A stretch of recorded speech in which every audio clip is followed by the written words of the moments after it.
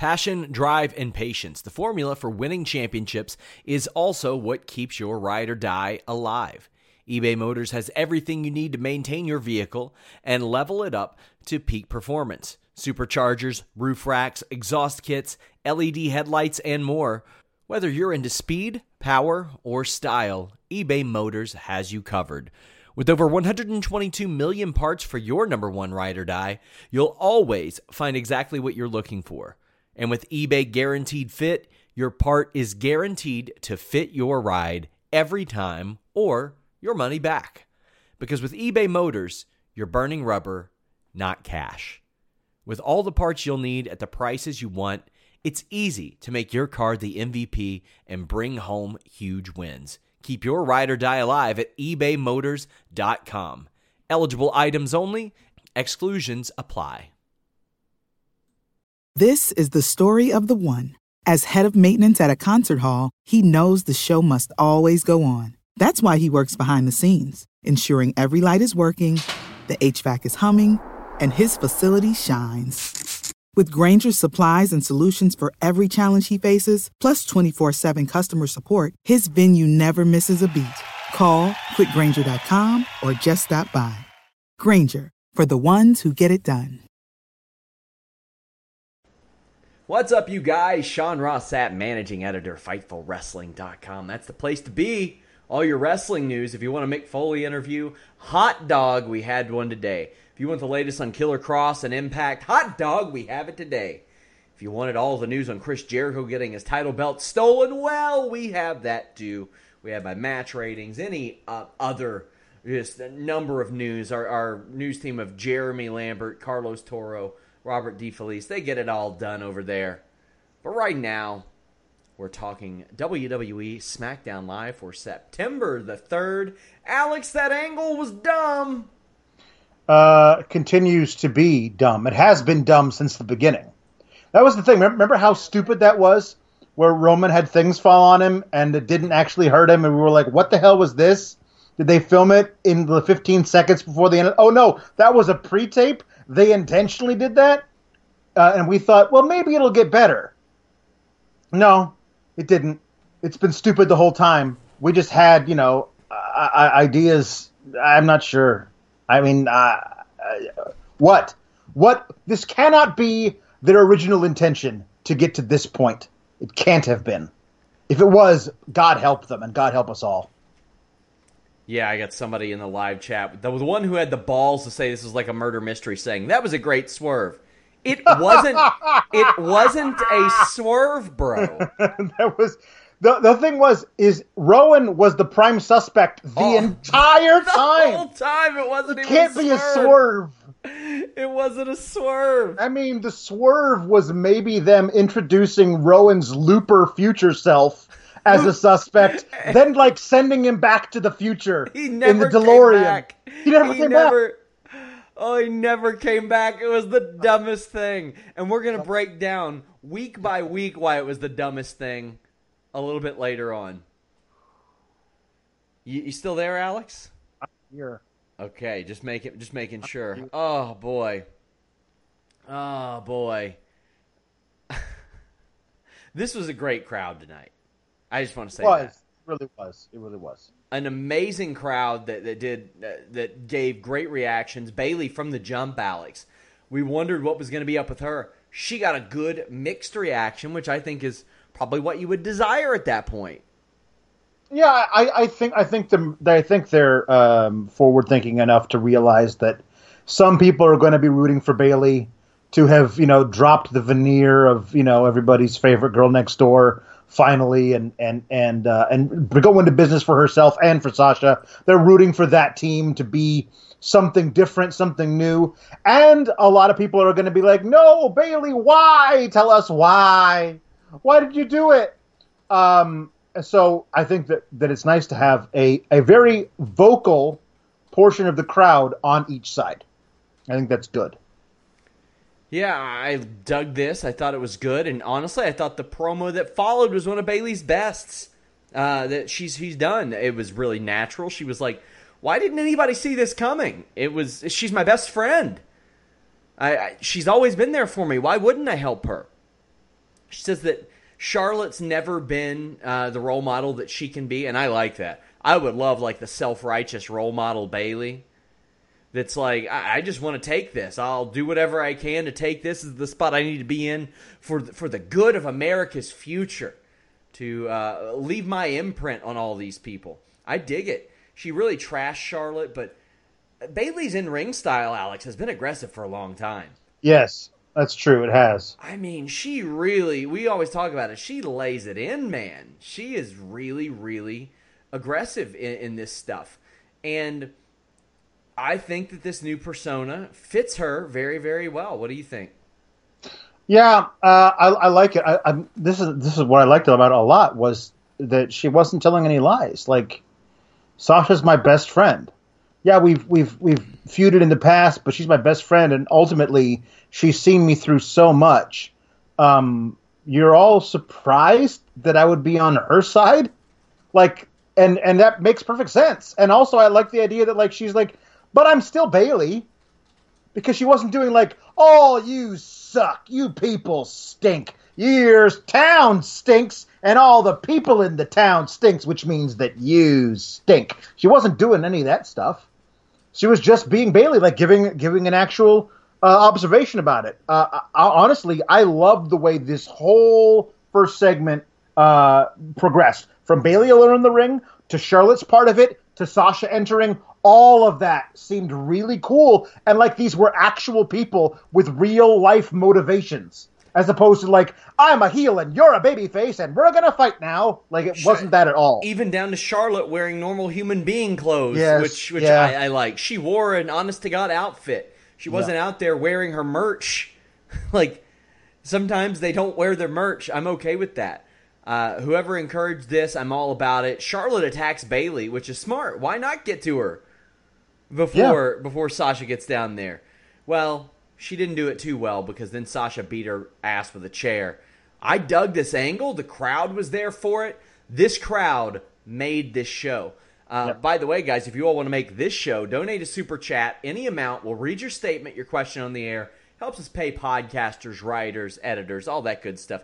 Julian Weeks says, I think this is a top 5 SmackDown show of the year. Do you? I think so far, probably. I mean, I'm not remembering a lot of barn burners, but we had a couple good King of the Ring matches, a really great crowd. I can't remember like a ton of amazing SmackDowns this year, Alex.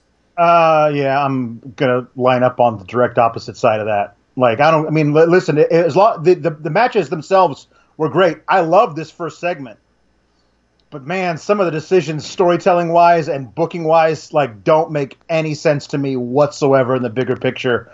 And, we're going to talk about how unbelievably stupid this main angle they have for Roman has been. We're going to talk about it. And, like, I'm not giving them a pass on that at all. If they want to make that the number one story of SmackDown, then the rest of it doesn't matter as much. And that's so hideously stupid, it drags everything else down. Matt Thomas says, do you think this Bayley turn could lead to a Horsewoman 4-way at WrestleMania? I hope so. And if so, whenever the Horsewoman 4-way happens, I think it should main event at WrestleMania. I really do. I think it's that important. They will probably never be able to do a Shield triple threat main eventing WrestleMania now. Never. Probably never. They need to do the one that you just have built in. What do you think, Alex?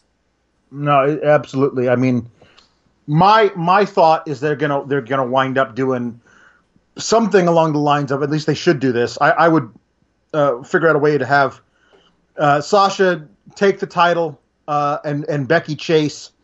Same thing over on SmackDown with Bayley and Charlotte, and have them cross over to both shows through Survivor Series. When you have Sasha and Bayley, don't worry about the titles being involved there. Like, this can be the main story. Sasha and Bayley, maybe give them 2 extra partners versus Becky and Charlotte, and give them 2 extra partners. And what I would like is that Becky and Charlotte haven't fully patched things up yet, but they're still fighting against the Sasha Bayley, who are absolutely a solid front. I think that you could be a lot there to make that in kind of a major part of Survivor Series. Aaron J's fan says, next week I see Sasha and Bayley against Becky and Charlotte. I don't know if I see that next week, but I see it coming sometime in the future. And they got to address the elephant in the room there between Becky and Charlotte. Yeah. I mean, this is the thing, is that I hope they don't give that to us on a random SmackDown or Raw. Yeah. Like that Becky and Charlotte versus Sasha and Bayley, as hot as 3 out of those 4 are, and Charlotte can easily be lifted to that level within a week or two. As hot as they all are, you got to save that for a major pay-per-view match and keep them as separated as possible. You know what I wouldn't hate? If they did the quote-unquote winner-take-all thing there, where a title is going to switch. Yeah. Where Bayley is defending her title, Becky is defending her title. Yeah. I think that would be a good one down the line. Young Bibby says, Carmella can be a good babyface. I see potential. She is a good babyface. She's a good babyface right now. She's an awesome one. Yeah. She's wonderful. I want to see more of her in the ring. No, she was nowhere to be found tonight. Hope they didn't bring her to TV. There's a lot of people who are nowhere to be found tonight. Oh, yeah. But, I mean, they also utilize a lot of talent that isn't usually utilized. So yeah, that is true. I mean, we saw Gable, Benjamin, Aleister Black, that wonderful jobber in the Nakamura match. Like, there were a lot of spots that were kind of filled tonight that typically aren't filled. Tim Travers says, I got this Hurricane Dorian coming my way. Damn, you should nuke it. It's what I did to Shane Helms, and he got the hell off Fightful, didn't he? There you go. Yeah. So SmackDown rolled on, and it rolled on with an outstanding match between Elias and Ali. Ooh, boy, these guys had a good one. And still good. I'm really digging how this tournament's unfolding, Alex. I had said all along, hey, we get about 66% of these matches hitting 6-7 on my personal scale. I'll be happy. That's what's been happening, Alex. The matches have all been like really, really, not all of them, let's say, but I'd say 80% of them have been really, really good matches. Well, really good matches. Do you want to hear something that will bother you? Sis. At one point, Ali was pegged to win this tournament, and they went into it not knowing who was going to win it. Right. No, this is the thing, is that Ali's been given the short shrift for months now. Like, not just because of the injury with Elimination Chamber, but he was poised to at least have a match, if not win the title, from Shinsuke. They scrapped that from SummerSlam, and he went into this thing. I had him in the finals because it lined up so well to this point. But, like, listen, we'll talk about it later, but, I mean, as far as the match itself goes, the match could not have been better. Like, this was, in my opinion, by far, Elias's best match in WWE, because Ali makes everyone look like $1 trillion, because of the way he sells for things, and if you go along with him, he'll make you look like so good, and I loved the dual working of Elias's arm.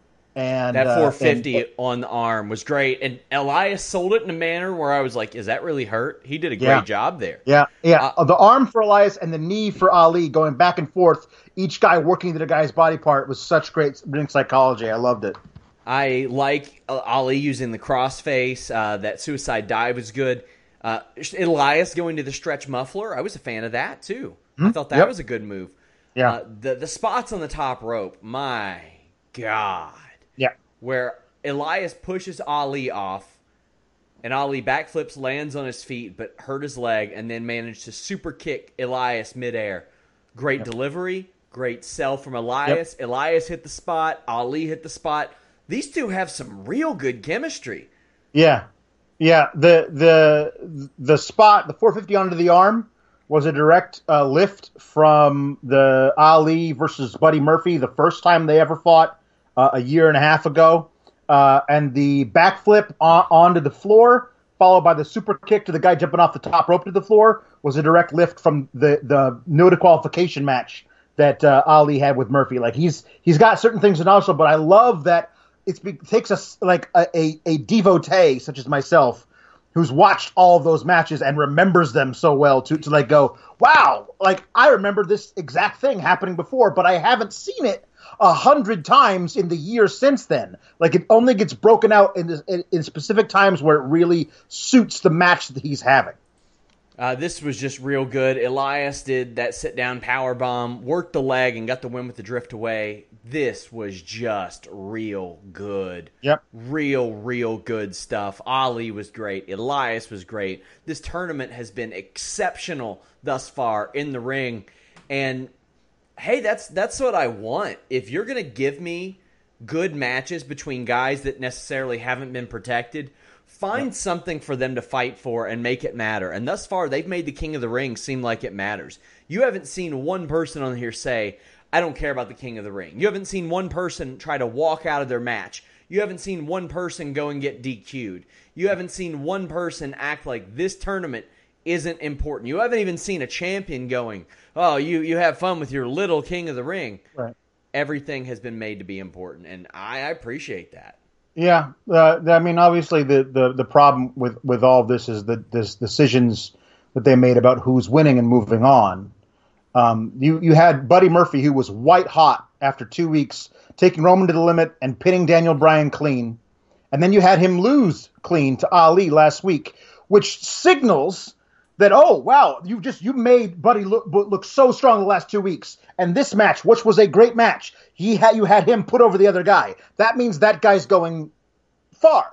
Now maybe it's a swerve to give the other guy the win, but I would say that, except for Elias, has been basically a hapless stooge to Shane McMahon for the entire summer. And the match he had in the tournament before this one, it required Shane McMahon being a guest referee, giving him a fast count to beat Kevin Owens. Like, you can't, 1 week has to lead into the next. Elias, while this was his greatest match, it doesn't make sense for him to be moving on in this fashion because of who he has been for the past several months. I mean, obviously, we'll see where they go from here, but I thought there was an amazing TV match to be had in the semifinals between Ali and Andrade. And they said, nope, we're going to switch that and do it the opposite, which the next week's match may be killer, may be amazing. But I feel like there was a way to go that, as you said, Ali was poised to win this thing at some point, and they decided to go the opposite direction. I still think the other way, the way they originally had it, probably was the better way to go. I'm all right with it. Fire and Desire defeated Cross and Bliss. I'm not necessarily all right with this. They haven't won a match since May. And it's like, how do you get a title shot? You beat the champions. How do you get this match, which if you win it, would have you then face the champions for a title shot? Oh, you lose all your matches recently. That's how you get this match, which is ostensibly for an opportunity at the titles. I don't know why they even have this match. At this point, would it have hurt the Kabuki Warriors to lose to Fire and Desire? Because I don't think it would have. No, you could have easily had Kabuki Warriors versus Fire and Desire, and the winner gets Alexa Bliss and Nikki Cross at Clash of Champions, where all titles have to be defended. That's an easy way of doing it. And you have a match with stakes on the show. Yep. Better yet, do it at MSG next year. You need stuff that matters on that show. Yeah. Well, all things considered, I like this match. Mandy and Sonya have a little bit more matching gear. Technically, Nikki and Alexa kind of do. They're both wearing the Alexa Bliss shirt, which I like that Nikki does. She did a great crossbody on the Fire and Desire. Mandy screams at Nikki, "You'll never look like me!" And Alexa goes, "Nobody wants to look like you!" And Mandy says, "Shut up!" I was like, all right, I can deal with that exchange. Alexa Bliss getting a hot tag, that's different. Yes. I kind of dig that. That's different. Yeah. I'll tell you what's different. That amazing high-low that Sonya and Mandy did. Yeah, that was good. That was good. Ooh, boy, no, I love it. One day, somebody's going to get fucked up on that. No, I'm not saying that because I don't think that Sonya and Mandy can pull it off. I am completely confident in their abilities to do it. But let's be honest, stuff happens here and there. Some people, it's not always like their type of fault that something like that happens. Yep. Not a lot of room for error, but I loved that move. That was incredible looking. That was awesome, Alex. Yeah, I love that move too. And listen, I'm okay with Fire and Desire, being at the very top of your women's tag division. The problem is that you've got to book them like contenders leading up to their title shot, and they haven't. That's the problem. Is again, weeks of wrestling programming have to lead to the next one. You can't be, this team sucks, this team sucks, this team sucks. Just look at their win-loss record. This team sucks, this team sucks. This team wins one match and gets a title shot. They suck less. That can't be how you run your wrestling program. It just can't. I mean, that's just a major flaw in how they do week-to-week storytelling in WWE. Yeah, I'm a big supporter of Fire and Desire. Interviewed them recently, Alex. That's coming to Fightful.com soon. Ooh, fun. Very good stuff. Eloquent says, is Eric Bischoff finally involved in the show now? He's not had a lot of contributions to this show, and that's not really what he's there for creatively. But, not a ton of involvement. DJ Cass, thank you for the big super chat, my friend. Says, you guys are the reason why I'm able to stay up to date on these shows. I haven't watched a main roster show since SummerSlam, and taking a break as the product has gotten stale. Have things changed? I'll say the King of the Ring tournament has really helped keep me interested. If you can, if you've DVR'd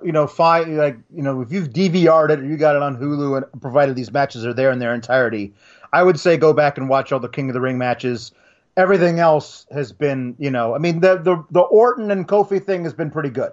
It's been really, really good. Let's say that. And the revival partnership. Right. But I'm saying, but as far as what they have told us by running videos packages on both Raw and SmackDown, the most important thing going on right now is who attacked Roman Reigns, and they have botched that storyline to hell. So, if that's the most important thing, that's what you're putting all of your effort into, and it is so terrible, then everything else is going to, be dragged down by comparison.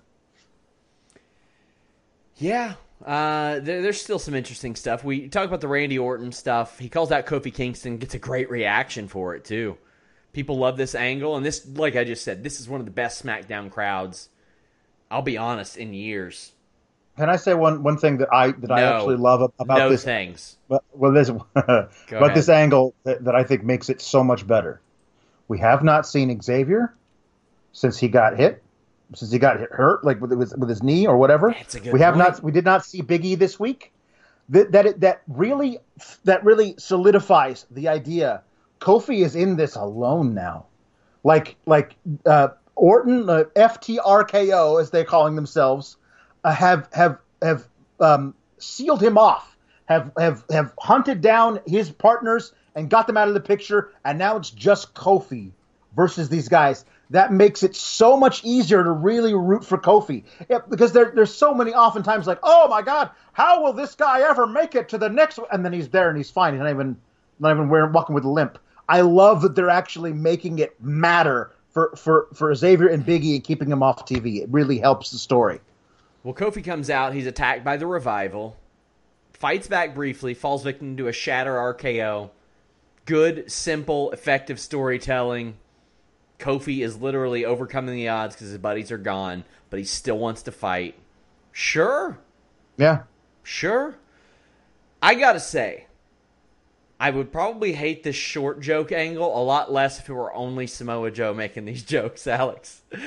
Well, he's really, really good. He's really good at them, and he even admitted, hey, I know these jokes suck and they're tired, but here are some. No, but here's what I love about Joe, and I love that it's him making this observation. He says, all these jokes are stupid. They're really stupid jokes. But the thing is, Chad, I look in your eyes and I can see that you've been told these jokes your whole life and it still hurts because you're mentally weak.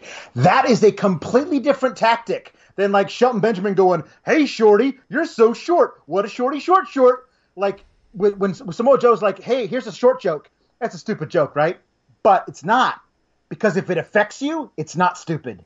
And it really you shouldn't have it affect you. But you can't help it, can you? Because you're mentally weak. That's a totally different tactic, and it shows how Samoa Joe really knows what he's doing, as opposed to these other guys who are like, hey, Shorty. It's totally different. Well, that's what Zelina did. All 4'10" of her. Yep. She makes some of her own. This is Gable's so smooth. And, after last week, I didn't have high hopes for this, even though the ingredients involved, because Shelton and Gable wasn't great. This was really good. And you know what was even better, Alex? Again, the crowd. Yeah. WWE could not have asked for a better crowd. They really couldn't. Here's the thing.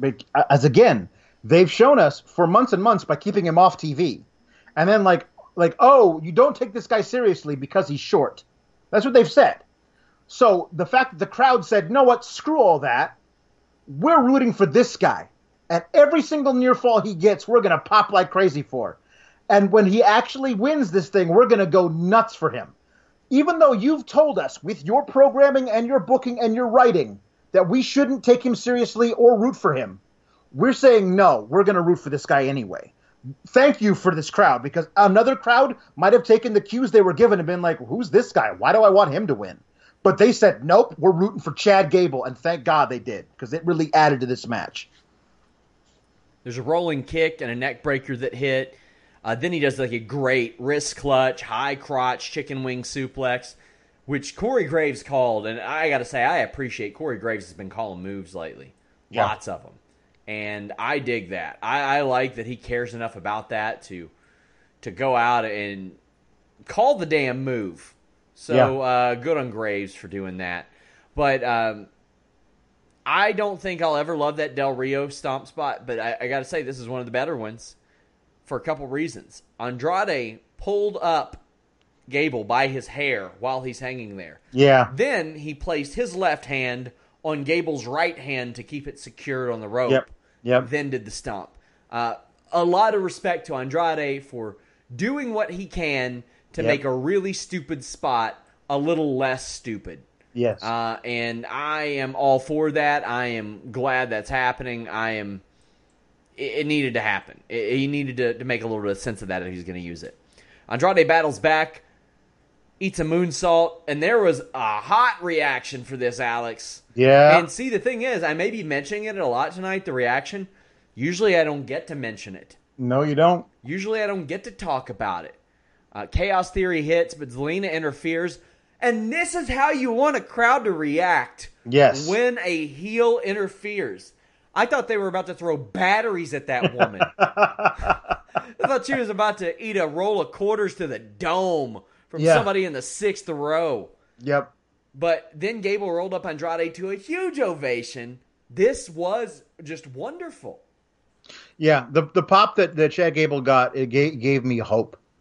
Gave me hope for the world. That we say let's root for this guy because he's being mistreated by all these people, and we say, you know what, I root for the guy who's being bullied, and I want this guy to win. I think that's a cool thing. We want that. I mean, I thought this match was really great, and it showed a lot for Gable. But my thing is, I'm watching this, I'm going to I have the same reaction watching this that I had watching Ember Moon at SummerSlam.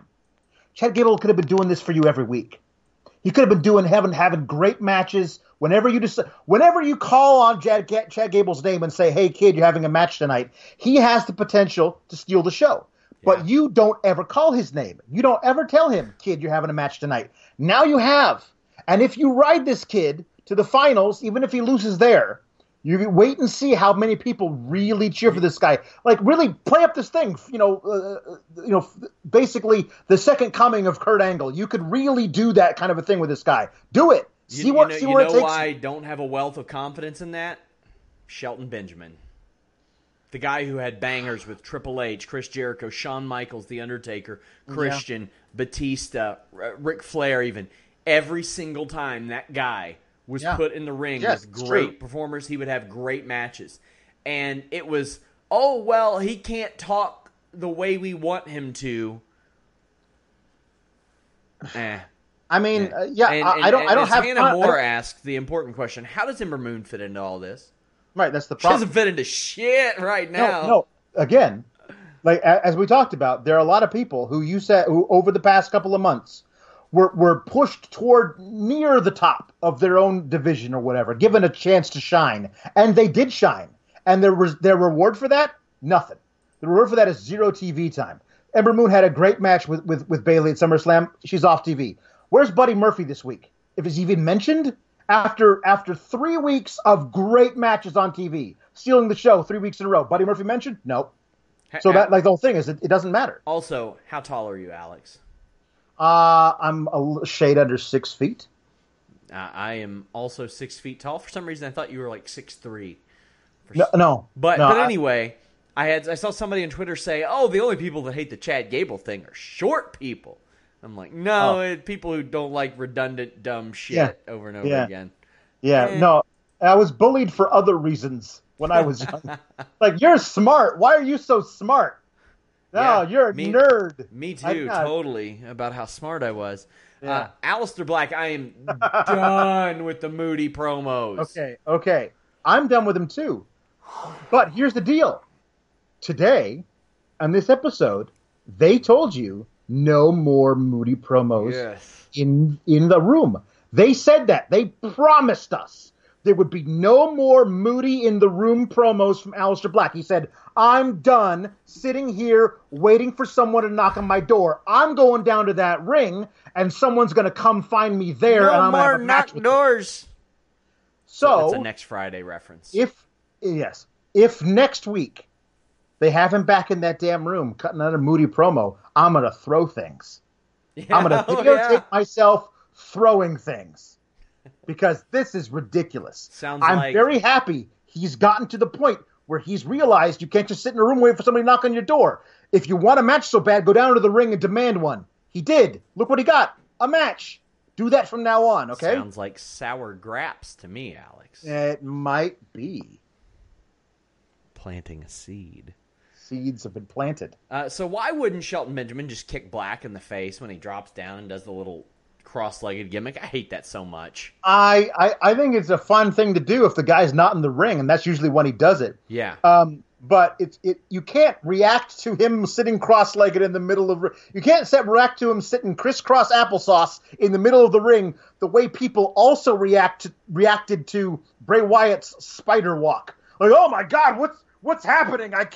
I'm blinded by this person doing a weird pose. Like, you can't do that. At least when Goldust did his little taunt, he was standing upright. Yeah. He was in a battling position. Well, Black Mass knocks Shelton out of the ring. Shelton levels Black with a knee and eats another Black Mass. That's it. Sure. Hey, whatever. I'm okay with Shelton at this stage of his career being used in this role. Me too. I do wish they had him come out and answer the challenge on TV as opposed to like, Alice, I'm going down to the ring. I'm gonna demand somebody come down there. He makes his entrance. During his entrance, they go to commercial. Back from commercial, he's in the ring with Shelton Benjamin. They said during commercial, Shelton Benjamin answered this open challenge. I'm like, I would have loved to have had him stand there, wait 10 seconds, and have the anticipation build of who was going to come out. And you know what? When Shelton Benjamin came out, I would have popped a little bit on my couch at home going like, this could be good. Like a good little 3-minute match where Shelton gets in some good knees and offense and tests Black before he hits the Black Mass. And guess what we got? We got that. But I was just like, oh, back from commercial and we're doing this now. Like you could have actually just done that on TV or at least had film of it and shown it to us. Yeah, I agree. Not really much more I can add to that. Nakamura defeated a jobber. Zayn says the jobber's going to pretend to be the Miz. Jobber hits Nakamura, gets his ass kicked and beaten. The highlight of this was Sami Zayn calling the match over the microphone. I like that. It's something they tried with Abraham Washington back in the day. I was at the event where that went terribly awry. Yeah, what did... I'll go ahead and tell you. What exactly what he said? It was Raw 1001. Yeah. And it was the night the U.S. Bank Arena caught on fire during a pyro test. And the primetime players were out there, and Abraham Washington was like, he's like Kobe Bryant in a hotel room. Unstoppable. Oh. Yeah, I get the feeling Sami Zayn's not going to say that, so I think we're going to be all right. Yeah. Not much more you can say about this besides Sami Zayn's good, and hey, good, a win for Nakamura, whatever. 24/7 title segment carries over into this. You see the Singh brothers following Drake and Renee into the boiler room. Metal Leak and some others try to win it, but Bo Dallas eventually wins this, Alex. What did you think about Bo Dallas's first reign? A momentous one. Yeah, a momentous one. I love that Curtis Axel celebrated like he was also the champion. Yes. I think that's cute. I also thought it was really funny that like the Bollywood boys, basically, the Singh brothers, they're in there, which I haven't seen them as part of the whole like people running through thing, which made me think, they have. Oh, okay. But usually the usual suspects are usually like Mojo Rawley and Titus O'Neil and all these people. They weren't there. I expected to see a much larger cadre of people running after the belt. So much so that we only got one of the Lucha House Party involved. We had Grand Metalik doing it, but the other two were nowhere to be found.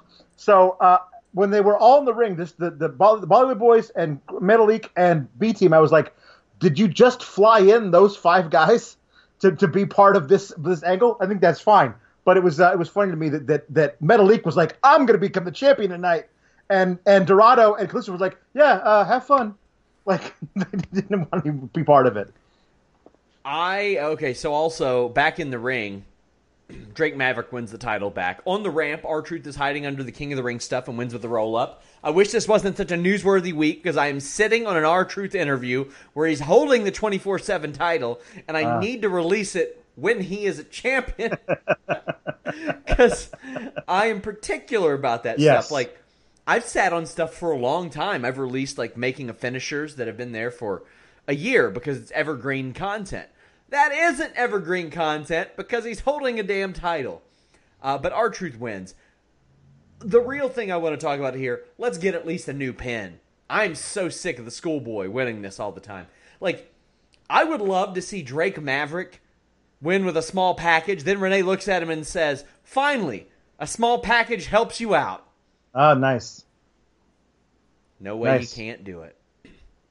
Daniel Bryan demands an apology from Reigns for calling him a liar and spearing him. I want the people that are advocating this in the chat right now because this is your one chance to get stuff read on the air without paying for it. Because I'm going to eviscerate this angle. Reigns comes out and he is attacked by Rowan. Bryan doesn't like being called a liar, doesn't like being speared. Rowan says that Daniel Bryan didn't do this, but Bryan is worse than everyone. He's nobody's puppet, he being Rowan. This is the longest Rowan promo we've ever seen. I thought, all things considered, he did pretty well, delivering what he had. He admits that he did everything. So why... If...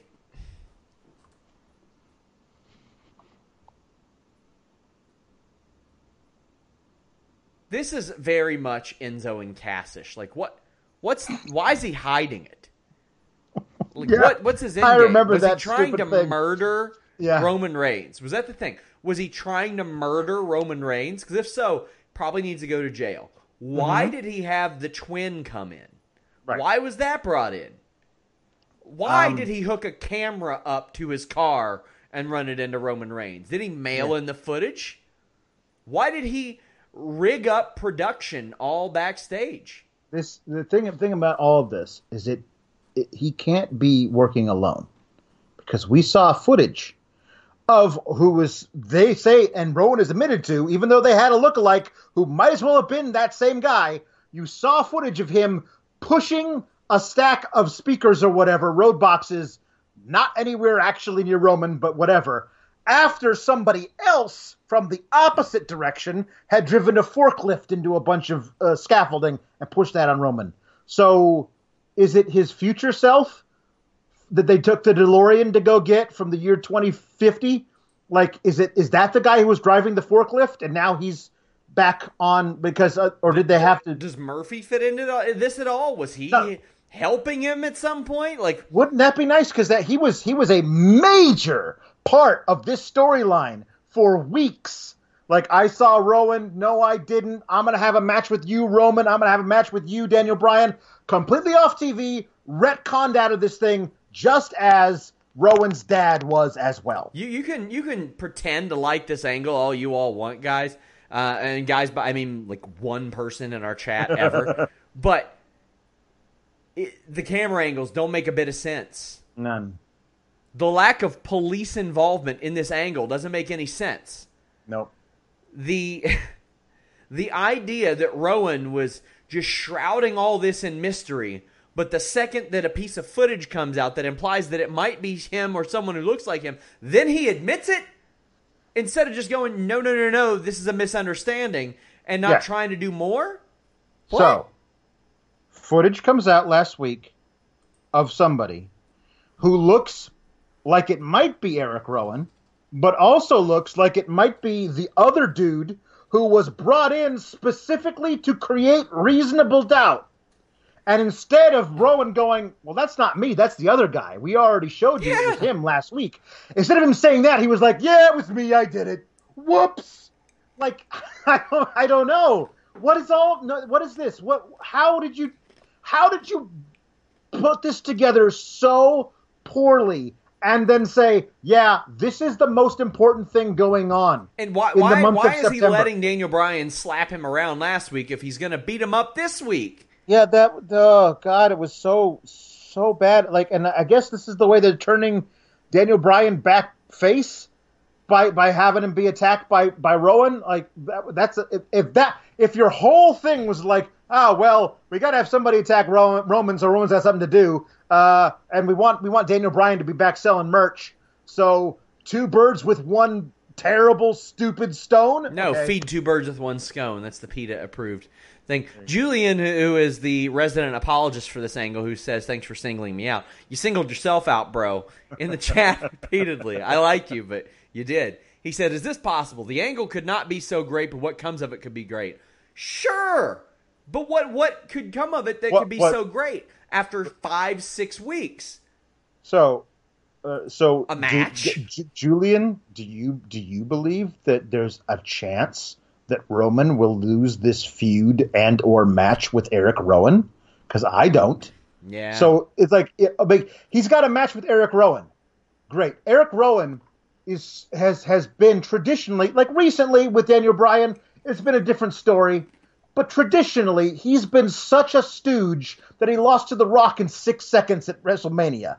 Like he's not a threat. So the idea that you decided to book him as a threat. Far worse spots in this world than having The Rock's last match ever. No, that is true. What I'm saying is, it's not like, oh God, how will Roman ever overcome the odds? Yeah.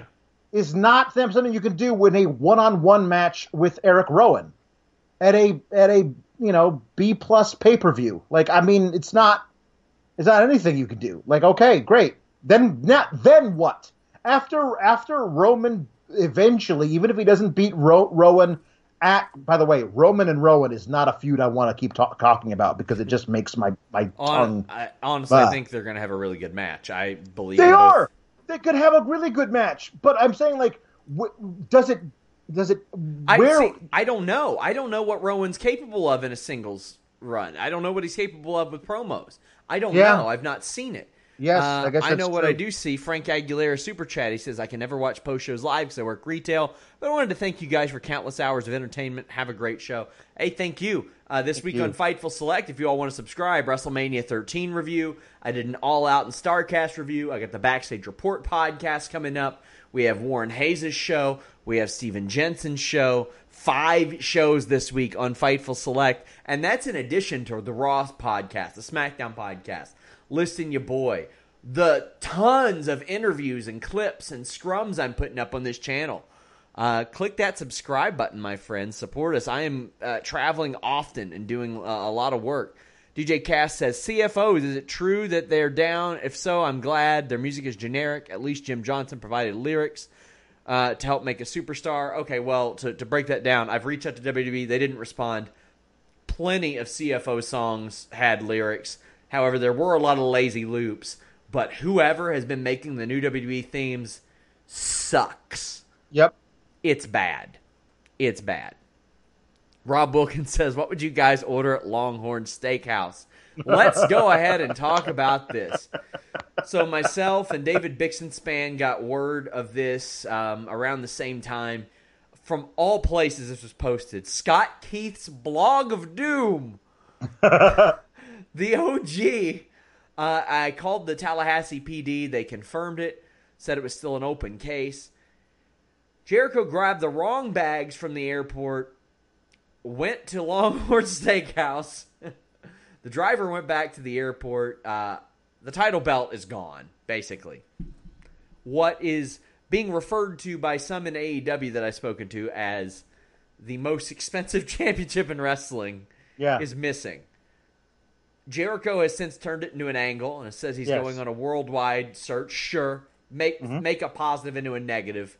Yeah. A lot of people I talked to in AEW had no idea this was happening. Jericho not eating at a Cracker Barrel like a company man. Yep. Just furthering his heel role. What did you think when you heard this, Alex? Oh my God. It's so Jericho. Just the idea, Jericho, get in the limo, take the limo to Longhorn Steakhouse, which, by the way, tangent, Longhorn Steakhouse? I went there once. I got an 8-ounce sirloin, medium rare, and they served me a shoe. Like it was the worst steak I've ever had. It was tough, it was rubbery, and they had over-seasoned it to the point where it was like impossible to... I had to like scrape something off the top of it. Like, it was awful. And while he's there, he's like, whoops, I picked up the wrong bags. Hey, driver, go back to the airport and get my bags. And then I guess it was stolen out of the limo is what they're saying? A little tough to say. Wow. I mean, a lot of people implying, drunk Jericho at it. And I saw Trina, our former co-host, say, did Drunk Jarrett ever lose a title? And I'm like, Drunk Jarrett lost companies. Multiple. Like several. Well, he's got Jericho beat there, I will say that, yeah. I'm like, the guy lost entire companies. Oh, boy. Yeah. Yeah, and how do you get the wrong bags? I don't know. I hope they find it. I legitimately hope they find it. Listen, there have been many times where I have picked up off the carousel a wrong bag because it's a rolling black piece of luggage. Mm-hmm. But I don't leave the airport with it. I check inside. Oh, it's not mine. Back on the thing. Or we have a little address tag on it. Come on, Jericho. I don't know. But listen, this is all so just perfect. And did you notice the Corey Graves make the reference to it tonight on commentary? Yeah, I did. I saw Big that. Maverick. He and his wife are going to get in a limo and go to a chain restaurant. I just it was thinly veiled, I will say. I loved it. I thought it was fun. See, yeah, and I'm okay with that. I kind of like the differences. I like that when AEW does it, they call a horse Hunter Horse Helmsley, but when WWE does it, it's a little more veiled. I like the different approaches that are kind of snuck in there. Spoke to Mick Foley. That interview is now up. Go check that out, guys. He spoke about Bray Wyatt taking the mandible claw. And I know that you were a fan of this. I was a fan of this. Mick Foley also a fan of this. He seemed really honored when I talked to him about this. He says that that he loves it when people use this stuff, even if it's a characteristic, a way that he sits, anything like that, because it lets him know that he had an impact on wrestling. Now, this has been a much talked about thing in the past. Taz has not liked it so much. Trish Stratus told me that she loved it. Say you were a wrestler, Alex. Would you take that as a badge of honor? Because let's be honest, Taz isn't wrestling anymore. Mick Foley isn't wrestling anymore. I would absolutely. I mean, this is the sincerest form of flattery. That's the thing is that when as an actor, we always used to say you steal from the best. This is the thing is that you find things you're like, wow, that's a really cool choice. The way that guy walks or the way he talks out of the side of his mouth or whatever. And you say, I'm going to borrow that for a character, not the whole performance, but one characteristic. And is that stealing his move? I mean, maybe, but it's usually a thing I love that and I want to do that as well. I mean, also, it's a perfect thing for the Fiend to do it that way. I mean, it's a nerve hold, but it really looks like he's trying to rip the guy's tongue out. It's really good. It's great. And I love that he basically stole it. He didn't do it to somebody else first. He did it to Mick Foley. And then he stole it out of Mick Foley's soul. It's perfect. And I think that, Mick Foley seems like the kind of guy who would be totally fine with it, of course.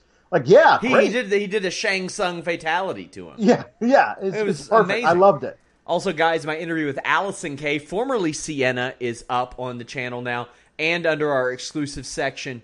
Check that out. It's my first in-studio interview to drop. I'm very pleased with how it's doing so far. We don't do the 20, 30,000, 40,000 numbers that a lot of other channels do because we have podcasts, we have news videos, we have a little bit of MMA on here. So we have a little bit more varied stuff. We don't have people that are just in interviews. So thank you guys for supporting that in-studio interview, and I hope more of you check that out because, hey, to be honest with you, if I see an event where a ton of people are going to be in Toronto, I'll hit up Jimmy and be like, let me scoot on up there. Let me do some more of these. If I've got ones coming up with Jordan Grace, RJ City, and Sebastian Suave, who you all might not know, but it's a real good talk. He's a more low-key guy, but that's another really good talk. I've done sit-down interviews with Mick Foley. I got one with Ethan Page. I got one with Mike Weber of Fight coming up. Do not sleep on that one. Mike Weber, former WCW employee, had a lot of really interesting stuff to say. Just a lot of really good stuff coming to Fightful. Something good came to Fightful today, Alex, but I don't know if it's good for Killer Kross or Impact. Did you see this story? Yep. Oh, boy. Yep. So let's give you all the cliff notes of this. Killer Kross asked for his release earlier this year, as did his girlfriend, Scarlett Bordeaux. They do not feel like they are being reimbursed properly. And Scarlett was losing money. Scarlett was released. Killer Kross was not. His last match was at Slammiversary. It had been revealed by Bill Pritchard of WrestleZone today that Killer Kross did not want to blade at Slammiversary. This was something I also heard over the weekend, and I was actually in the process of asking Impact about. I asked them Sunday about a lot of this stuff. They didn't get back to me. Killer Kross was not comfortable with the fact that there was no blood testing, there was no doctor on site, and he requested they use fake blood. Didn't have a problem losing from what I understand. But since then, he's not been booked for any Impact appearances. So I was like, man, that sucks. I'll run with that story, but WrestleZone dropped it today. Well, around the same time, I'm asking a lot of people in Impact, Alex, about the word that Impact is paying for hotels. Did you hear that one? No, I've not heard that so one. they're paying for hotel accommodations now. And I had multiple wrestlers say, well, that's because they haven't paid our quarterly merchandise sales, and they probably think it's a make good. And I'm thinking, whoa. And then somebody said Killer Kross was pretty vocal about that. Okay. So I prod a little bit more to these wrestlers about their contract status, and they said, well, we're not allowed to publicly disparage the company, and we're not allowed to disclose the details of our contract per the contract. Well, then I get people from AAA and Impact telling me that Killer Kross, who has been working for AAA for years now, 2.5 years, I think Scarlett Bordeaux has the most viewed video on their channel ever, is being held off the September 15th show. Well, why is that? Because Impact and Ed Nordholm are letting AAA use their promoter's license and I'm told other amenities to run the show in New York, because AAA doesn't have, seemingly, if they're using somebody else's promoter's license. And it was a request from Impact, maybe Ed Nordholm, I haven't been able to confirm that with multiple sources yet, to keep Killer Kross off the show, because apparently he's speaking to them via a lawyer right now. That's a real bad look. All this is a real bad look, Alex. The idea that you would, especially, I mean, in this day and age, like, require somebody to blade, like, that just seems like so 1987, like, to me at this point. Like, in 2019, the idea, like, no, you're gonna blade, like, I'd rather not. No, you're gonna blade. Like, that's ridiculous to me. Like, I mean, why are we doing those kind of risks? I mean, we've seen in the past where you nick an artery and the proverbial crimson mask. Like, why would you risk any of that crap? When I saw Aubrey passing the blade to Jericho on Saturday, I was like, why? Why? Rip a capsule, bro. Yeah. I don't care. I know it's not real. Everybody watch, especially the audience they're targeting. All the adults. Yep. Oh, this is a mess, man. And let's be honest, Killer Kross has interest from everybody right now. Yep. Everybody right now. And he's doing some great stuff with Future Stars of Wrestling. I did a long-form feature on him. There is a lot of sympathy for him within that Impact locker room right now. That is it is a mess, man. I get the feeling Jimmy's probably going to go off on that on Listen You Boy this week. He does not have a lot of remorse for anything he says about Ed Nordholm. And, hey, you know what? That report probably cost me an RVD interview this week. Not thrilled about that, but it's the job. And hopefully Impact understands that it's the job, and we still get that interview that I'm scheduled for tomorrow. And it's not like some sort of punishment. Danny Brown sent a super chat, said, mention you guys in my wrestling fans group on Facebook today. 8,000 people. Hopefully it'll get you guys some traffic. Keep up the good work. Hey, I appreciate that, man. We have a Facebook discussion group too. All of you should go like it. It is facebook.com/group/Fightful. I am really digging that. I am still trying to learn Facebook. Kyler's helping me. Rob Wilkins is helping me, at least from a promotion standpoint. So, hey, Danny, anything you can help me out with, buddy, hit me up. Message me. Julian Weeks says, both were good, but which is better this week, Raw or SmackDown? I think SmackDown just because it's a shorter show, but I did love that turn angle at the end of Raw, Alex. Yeah, me too. I love that turn angle. And the beginning of SmackDown is a direct extension of the end of Raw, which I like that it goes right over to the next one. So I think that what I thought was the absolute best storytelling of SmackDown was actually part of Raw in some way. And as we tie up the news cycle, Kylie Rae confirmed. It was confirmed to me by Tony Khan. She has been released. There's all this dark shrouds of mystery around why she's going. I don't know. I've reached out to Kylie Rae. I've reached out to multiple names in AEW. Nobody wants to talk about it, so I'm not gonna right now. I feel like it's Kylie Rae's to tell, but hey, if somebody lets me know on the record, I'll reveal it under certain circumstances. She asked for her release. Tony Khan granted it. He said it was super amicable and that she is very nice. This is a bummer, Alex. I thought she was going to be a big key part of this roster. She looked like $1 million. She wrestled like more than $1 million. I know a lot of people thought it was a Bayley ripoff gimmick, but I think she was really, really good, and I'm going to miss her being around in AEW.